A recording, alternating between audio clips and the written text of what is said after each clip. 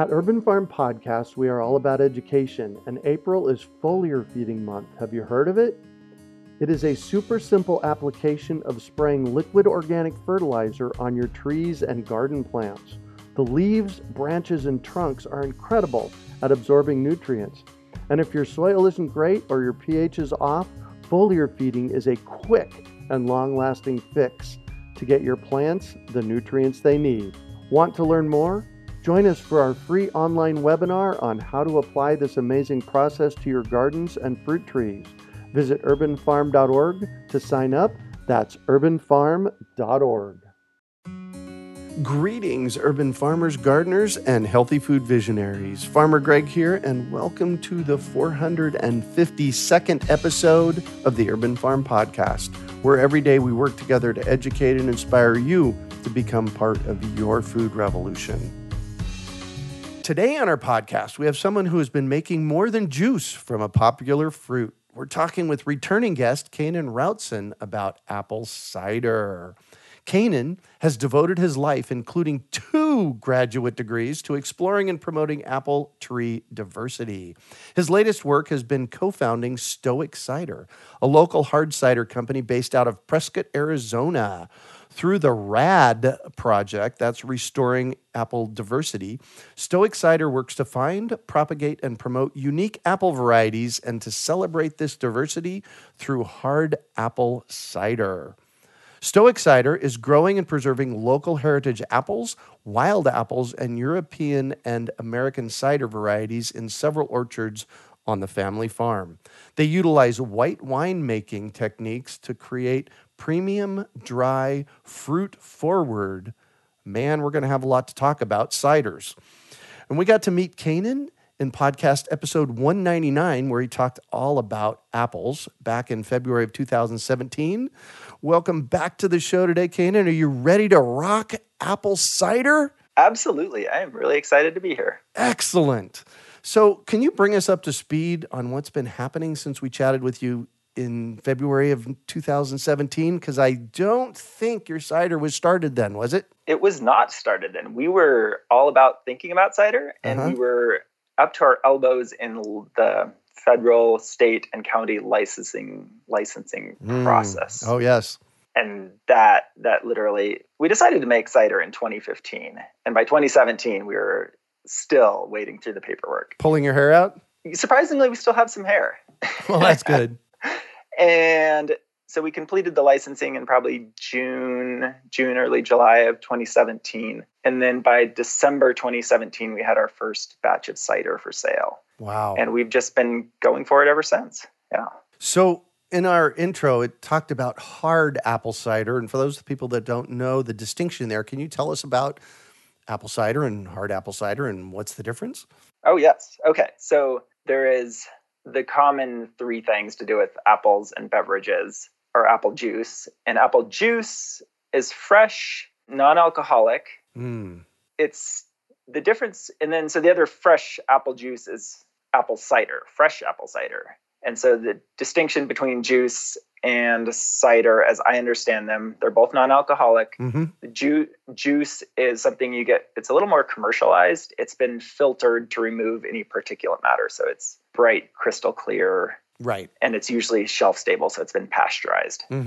Whereas if you go to a farmer's market or you go to a farm and you get juice right out of the press, that would be apple cider. Nice. And we make the third version, and that is taking that fresh apple cider off the farm, mixing yeast with it. You can do that through natural yeast spontaneous fermentations, or you can add beer yeast, or you can add wine yeast, and we can get into all the differences that come out if you add those. But the main what we're talking about here is the yeast ferment the juice, eat all the sugar, and turn that into alcohol.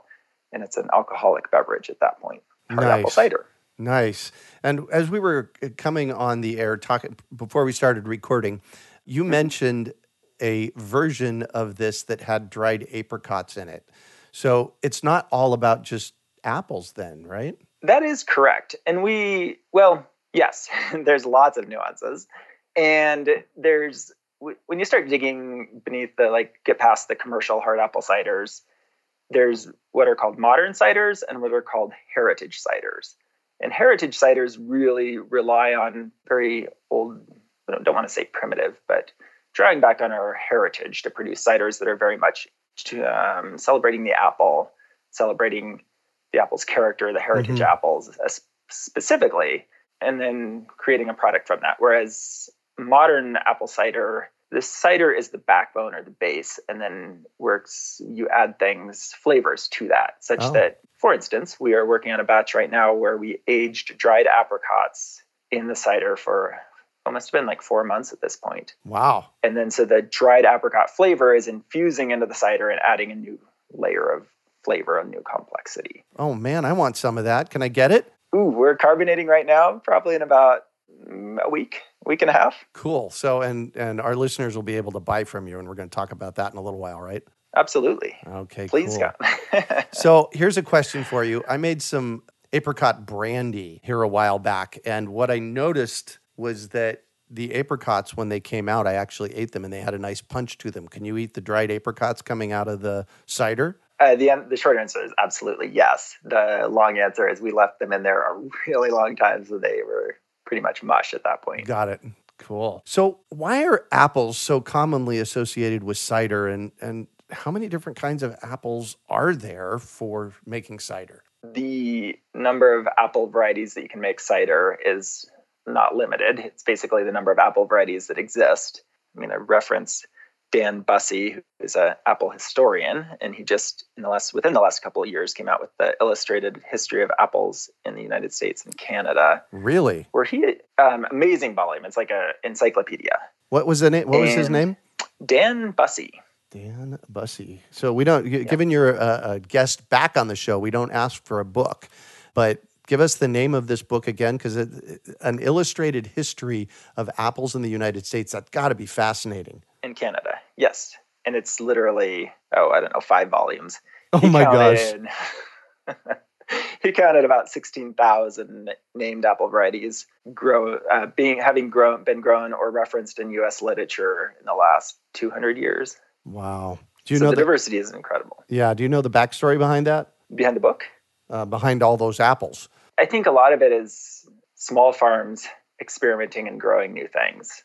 Johnny Appleseed, the classic story of Johnny Appleseed, really ties into this. Yeah. And part of that story is at one time in the United States, you needed to, in order to homestead a farm, to get free land from the government, you had to plant an orchard of at least 50 apples or pear trees. And many people that were in the position to homestead didn't have the money, the capital resources to buy nursery trees. So seedling apples, grow apples from seed is very efficient that way, but your chances of a good eating apple are very small. So just plant lots and lots of apples and use them for cider, and it doesn't really matter what they taste like. It's what they taste like fermented that you're concerned about. Exactly. Wow, cool. All right, so I cut you off. We were talking about why so many apples commonly associated with cider, and you were going to go a direction with that, and then I kind of sideswiped you. So do you remember where we were going? Sure. I mean, so apples have, and we can, I don't know how deep we want to dig into this, but essentially apples have a lot of flavor character that you don't get in the 5 to 10 commercial apple varieties that we have commercially available. So a fresh eating apple, the attributes that we love are crisp, sweet, and juicy, I think are the main 3. Mm-hmm. And when you ferment it out, crisp goes away. It doesn't matter. Right. And sweet, the yeast love sugar. And if you ferment it to dry, the sweet goes away. And so all you're left with is juicy. And pretty much every apple, take that back. There are a couple of very dry apples out there, but most apples have juice. So in the world of cider, we are very interested in polyphenols, which in wine, you're also interested in polyphenols, complex molecules that I believe they're used for plant defenses for the plant. Yeah, that sounds right. In our case, we're looking at tannin, and tannin offers mouthfeel. It gives your palate something to, I guess, chew on, as it were, but you're not really chewing the cider, it's just theory. Mm-hmm. And really good apple flavor, appley flavor, that can come through. So we're looking for intensely flavored apples, and tannic apples are great for us also. And sugar, like super sugary apples, lead to higher alcohol, and that's always fun. Right. So that combination. Cool. And let's talk a little bit about processing apples, because a few years back, I actually bought an apple crusher and an apple press for home use. And, I think I spent about $800 on it. The poor thing gets used about one day a year because I only have that many apples here. But it's actually a pretty simple process to get the apple juice out. Can you tell us about that? Absolutely, yes. So it's a very simple process, and you're right, it is very expensive to buy simple tools to get juice out of apples. Mm-hmm.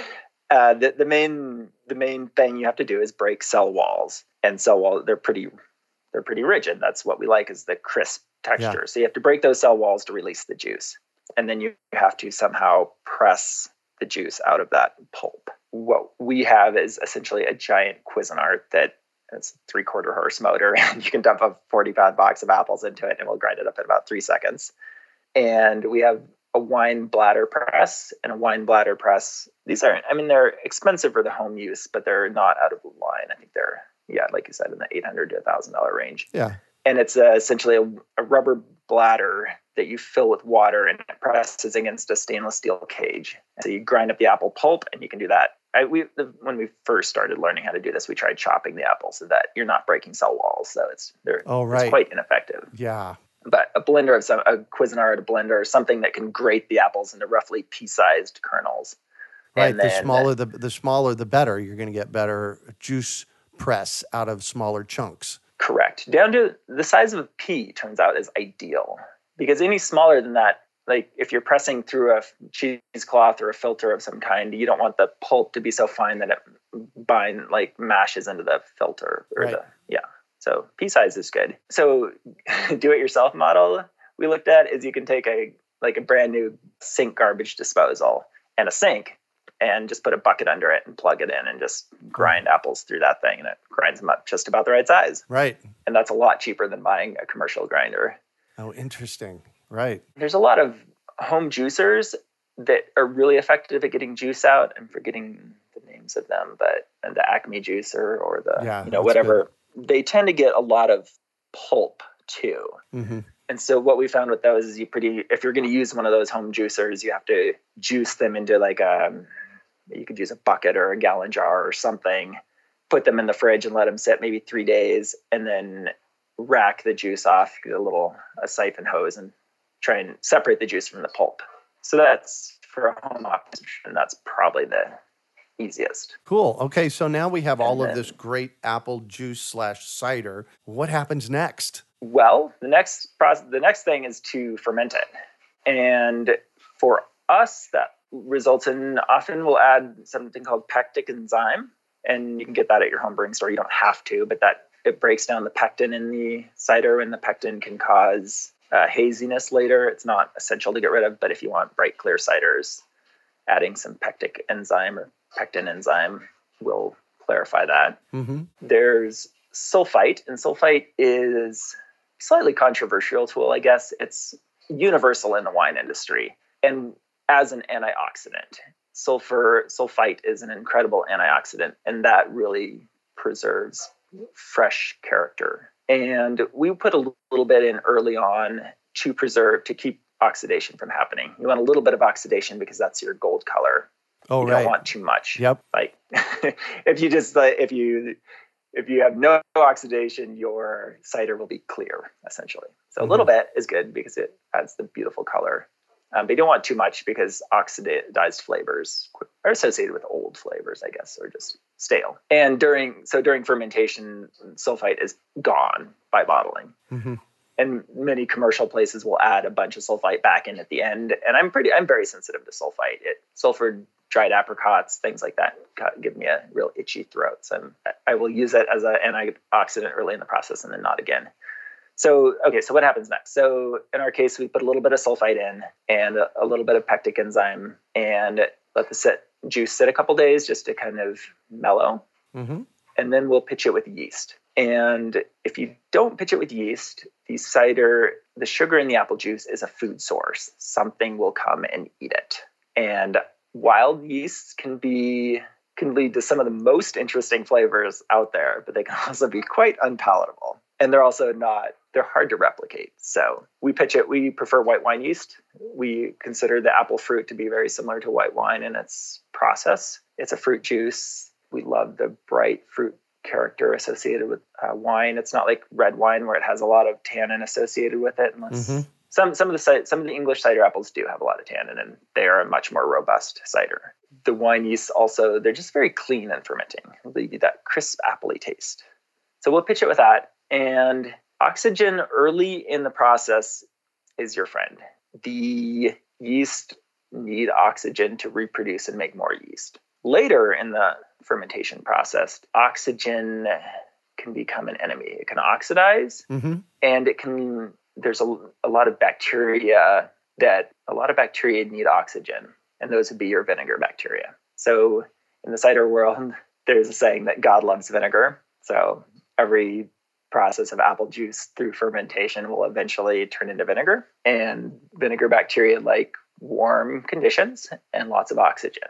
So another reason to keep fermentations cold, and we ferment about 55 degrees, it's not refrigerator cold, but it's not 72 degrees that your house should be. So maybe a garage. Do you have a root cellar that you're doing that in? We have our, what we call the cider shack. And it was a building that my dad built originally as a food processing unit for our farm. And he never got around to finishing it because we didn't have a lot of food to process on the farm.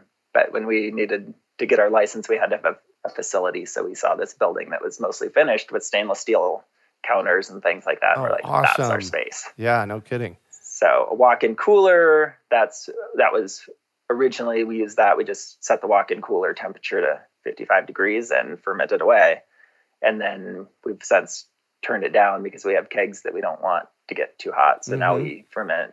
We have a insulated shipping container that we use that we keep at 55 degrees. Oh, nice. And we have one glycol chiller system that we just run water in. And in the brewing industry and the wine industry, glycol, you can use, it's basically a refrigerator that refrigerates fluid, and it pumps that fluid through pipes. And and then tanks. The tanks have what's called a jacket around it. They have the tank. They're basically two layered tanks. So there's the outside walls, and the inside walls, and the inside walls is your cider, and then the space between is where this refrigerated fluid circulates and keeps the tanks at exactly the right temperature. Oh, cool. So you're cooling the tanks, not the space. Correct. Oh, interesting. And, well, yes, more efficient.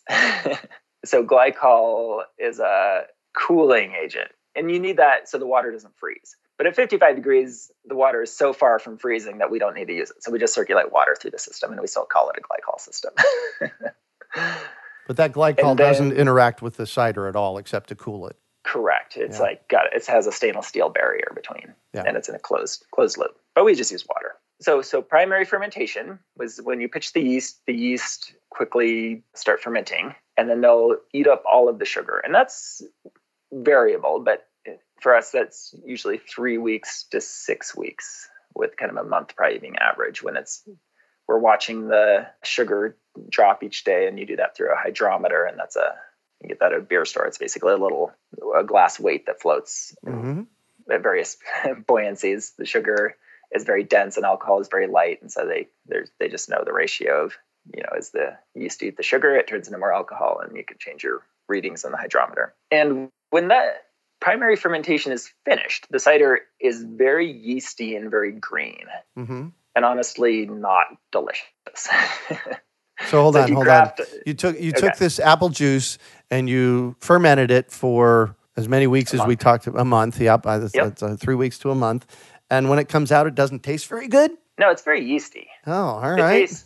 It's very sedimenty and very yeasty. And it's funny because if you imagine a graph through time, apple juice starts off being super delicious. You pitch yeast into it, and it rapidly becomes not delicious at all and quite yeasty, I guess is the best word. Right.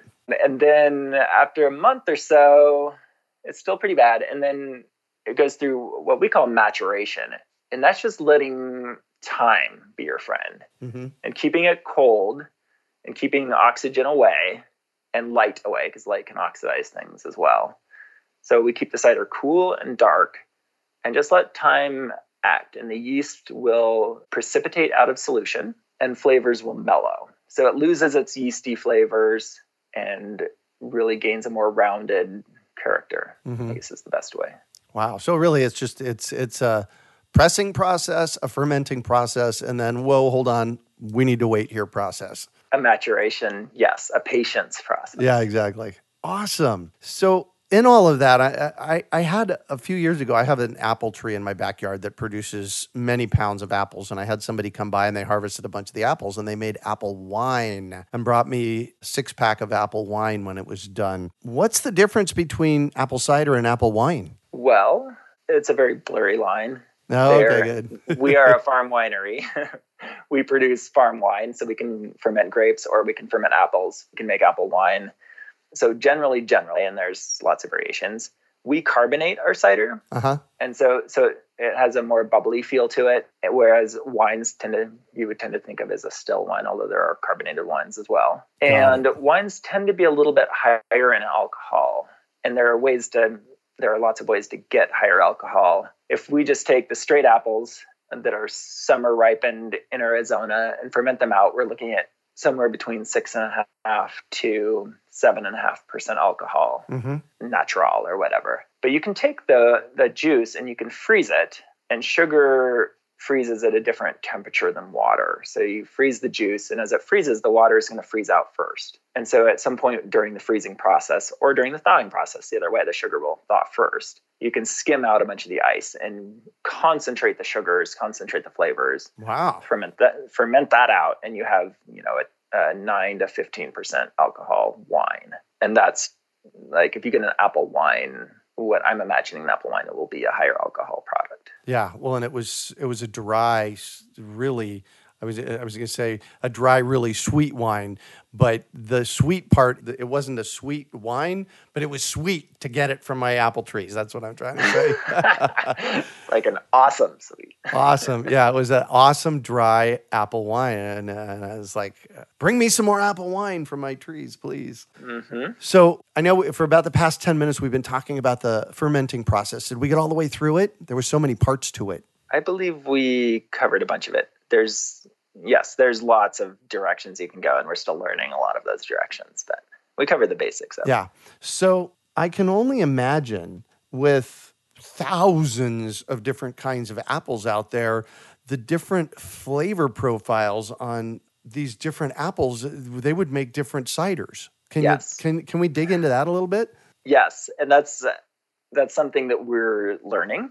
It's, in the grape world, it's the difference between a Cabernet and a Merlot and pick another one, Pinot Grigio. There you go. However, in the apple world, we have not done the experiments that we have done in the grape world. Now, when you say we, are you talking the royal we? So I'm talking the whole cider world. Yeah, yes. Exactly. Okay, good. We are so primitive in our cider making in this country that, I don't know, maybe this was like 1960s for grape wine production.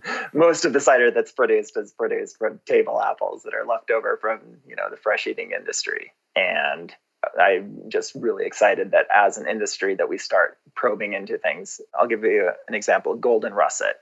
Golden Russet is an American apple from 1700s, and it's russeted. So if you imagine a potato, it's kind of a sandpapery skin. Oh, yes. And that sandpapery skin interacts with the environment and somehow makes a very unique flavor and a very high sugar flavor. Interesting. And when you press that juice, it's just very, very thick and yields just a very distinctive, delightful cider.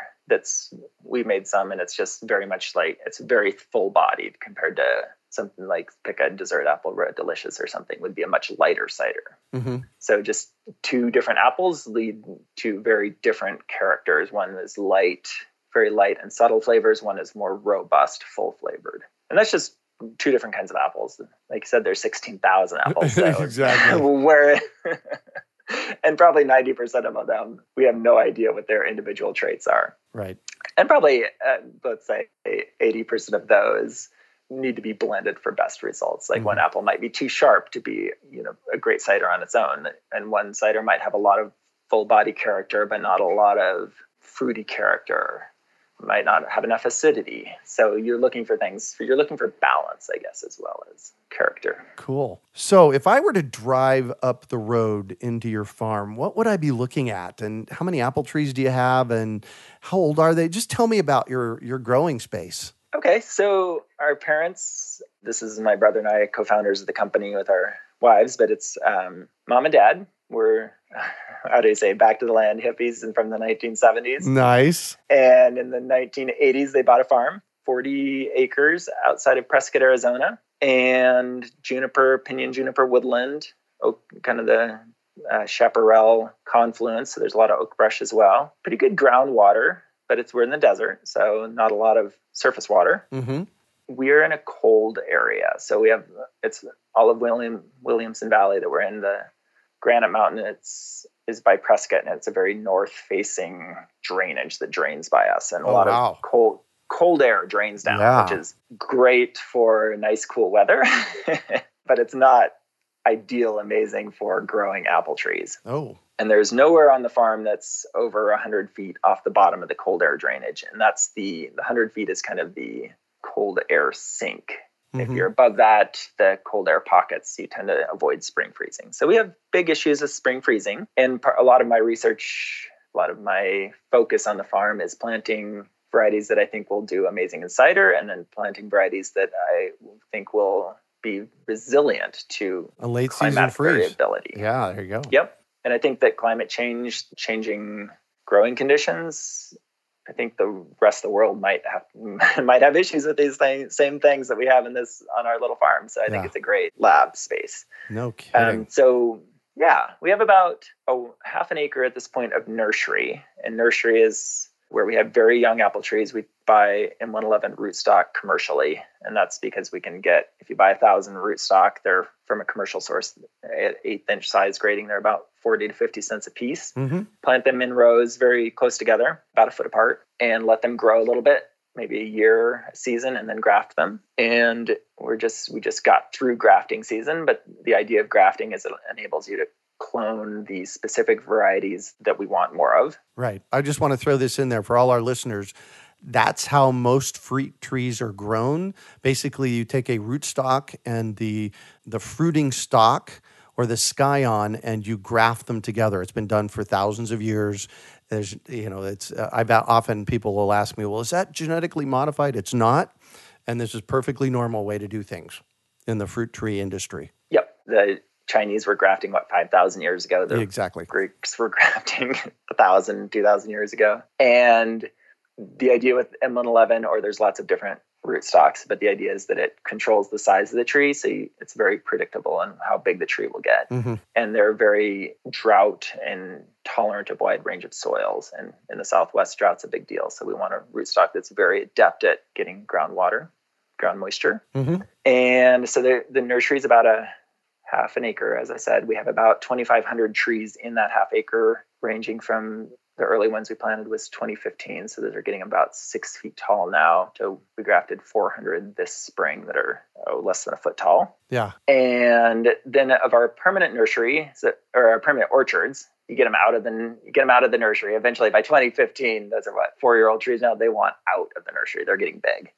Our orchard space is at a premium right now. And so we're expanding our orchards. We would like to have about 10 acres in total. Right now we have about 3 acres in total. So you got a lot of room to grow. We have a lot of room to grow. Right, exactly. I think mom and dad are wondering when I'm going to stop. When I fill up 10 acres, mom and dad. When I fill up 10 acres, exactly. And yes, and it's all one giant experimental research project, essentially. I call the Urban Farm an environmental showcase home because it's one great big experiment. I love it. And you get to drink your experiment. I get to eat mine, so we're good.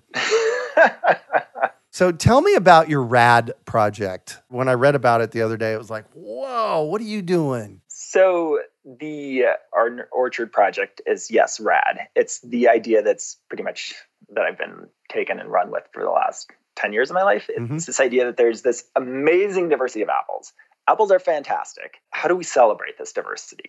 And how we have chosen to celebrate this diversity is to drink it. Nice. And so we are looking at all of the old heritage orchards in the Southwest and finding unique apples that are hopefully at least have cultural value or unique characteristics from the Southwest. We are propagating those in our nurseries and then in our orchard. We are really digging into the wild apples for a broad range of characters from color. There's a bunch of red fleshed apples that are in the crab apples and wild apples. For flavor profiles, really a lot of tropical characters that you don't get in most domesticated apples. Yeah. And really intense tannin that are hard to find in domestic apples as well. So we got our heritage apples, our wild apples, and the other thing in wild apples is we have a big seedling project of Kazakhstan apples from a really northern cold site in Kazakhstan, and we're hoping that those will be resilient to our climatic variability. They're seedlings; they're a foot tall at this point. Mm-hmm. So it's a very long-term project. Of course, growing fruit trees is a long-term project. It is. Yep, it's an exercise in patience. And then there's the French, English, and German cider apples, and even some American cider apples. And we are grafting, so going back for the last few hundred years in these different countries, people have been have chosen varieties to plant specifically for cider, and those have really nice balances of acid and sugar and tannin and things that when fermented out yield really nice ciders. So we have about 100 varieties plus or minus 100 varieties of cider-specific fruit that we are trialing. Wow, cool. That's the diversity you're talking about. That's the diversity. Yep. And yes. So when I say trialing, England and northern France, where apples are grown, is cool and very moderate climate and very wet and rainy and very, very, very different than our Arizona high desert. So some of those apples are very, very confused and probably will get kicked off the show. Wow. So you're up to some really, really great work. That's awesome. All this talk of apple cider is whetting my taste buds. How do I go about getting some to try? Great question. We are currently in about 30 places in Prescott, Flagstaff, Sedona, and Phoenix. Oh, okay, good. Phoenix is good because that's where I live. But so somebody in San Diego, what do they do? If you are outside of Arizona, you can go on our website, stoiccider.com, and through a company called Vino Shipper, they hold the permits to 35 states. So if you're lucky enough to be in one of those 35 states, you can order it and we can put it in a box and send it to you. Nice. If you're outside of that, please come visit. Oh, there you go. And we come and visit you. I think there's a farmer's market that we visit you at, right? Yep. That's actually the best place to find us is the Flagstaff Farmers Market. And we'll be there all season. So please come. It's Sunday, I believe, 8 a.m. to 12 p.m. So your website is? stoiccider.com. Perfect. So go visit stoiccider.com and place your order there. So before we wrap up, what new piece of advice do you have for our listeners? Oh, I've been thinking about that. And I like the idea of figuring out how to create really great habitat for the things we want more of in our life. So you can take that a lot of different ways. And I'm going to take that as a very much the ecosystem habitat thing, direction, and talk about mason bees. So orchard mason bees pollinate fruit trees something like 16,000 times or maybe 1,000 times better than honeybees. Wow, really? Honeybees, it turns out, are very, very good at getting pollen and less good about sharing that pollen with other trees that need that pollen. And mason bees are not so good at getting pollen, and end up being much better at sharing that pollen between trees that need the pollen also. Wow. So mason bees, they look for little holes that are around 5/16 in diameter, and they lay their eggs in those little holes and pack mud in around them, and that's where the name mason comes from. Mm-hmm. And so there's lots of places on the internet where you can just buy mason bees and release them, but if you just release them without drilling little holes for them, then their population can't really do very well. Like they're limited by the number of holes out there. Mm-hmm. And this turns out is a huge learning process for me. I was just like, okay, I'll drill some holes and I'll get a few bees to get it started. And I think I got 100 bees and we have 200 some fruit trees right now. Uh-huh. And I've seen one of them since then.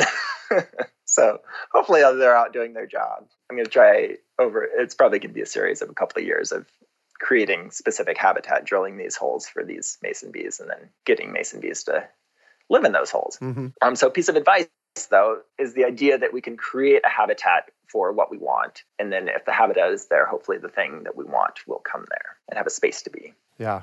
Well, in mason bees, they look like a honeybee. They're just smaller, I'll bet. They're about 2/3 the size of a honeybee. They're black, and they're solitary bees. That's the other key piece. Honeybees live in big colonies of thousands of bees. Right.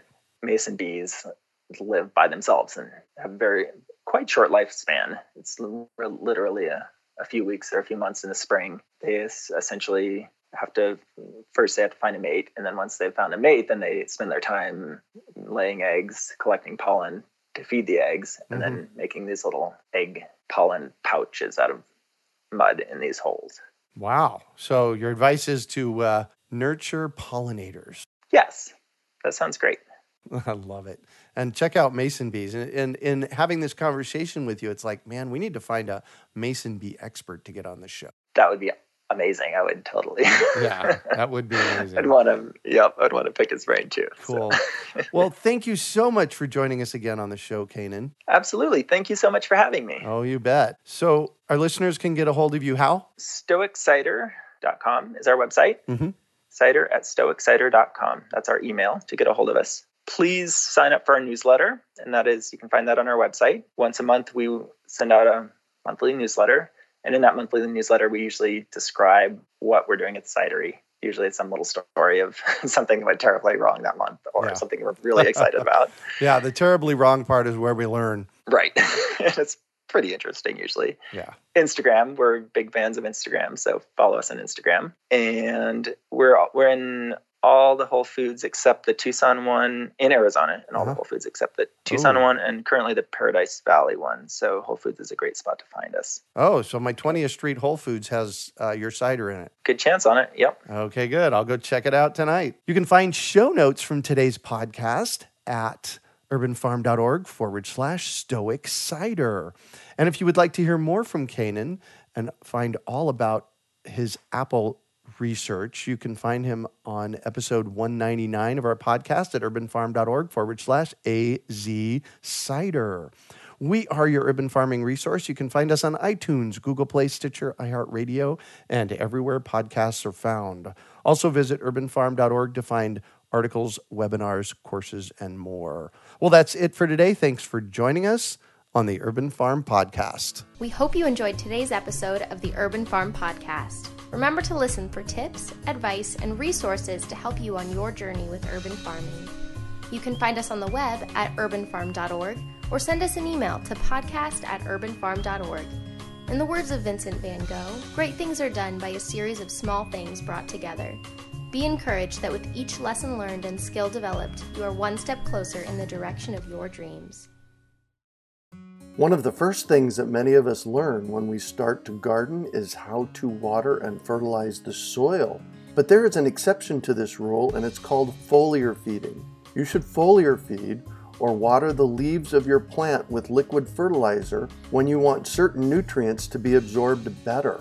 Not only are the leaves great at uptaking liquid fertilizer, if your soil isn't very good or your pH is off, foliar feeding can help your veggies and fruit trees quickly get the nutrients they need to thrive. If you're ready to start foliar feeding for maximum growth, yields, and quality, head on over to urbanfarm.org/feed the leaves to see our selection of foliar feeding products. That's urbanfarm.org/feed the leaves.